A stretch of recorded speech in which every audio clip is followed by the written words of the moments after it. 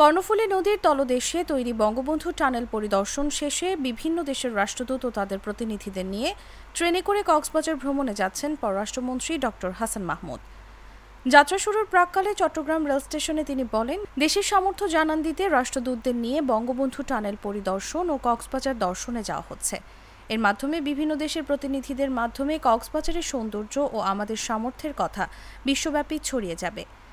মঙ্গলবার দুপুর 1:45টার দিকে চট্টগ্রাম রেল স্টেশনে গণমাধ্যমকে তিনি এসব কথা বলেন। পরে দুপুর 1:05 চট্টগ্রাম কক্সবাজার রুটের একটি বিশেষ ট্রেন দর্শনার্থীদের নিয়ে কক্সবাজারের উদ্দেশ্যে ছেড়ে যায়। মন্ত্রী জানান, পররাষ্ট্র মন্ত্রণালয়ের অ্যাম্বাসেডর আউটরিচ এর অংশ হিসেবে এই সফরের আয়োজন করা হয়েছে।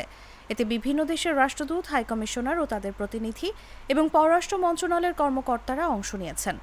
এর আগে বেলা 12:30টার দিকে বাংলাদেশ পুলিশের দুটি বাসে চড়ে রাষ্ট্রদূত, হাইকমিশনার ও তাদের প্রতিনিধি এবং পররাষ্ট্র মন্ত্রণালয়ের কর্মকর্তারা চট্টগ্রাম রেল স্টেশনে এসে পৌঁছান।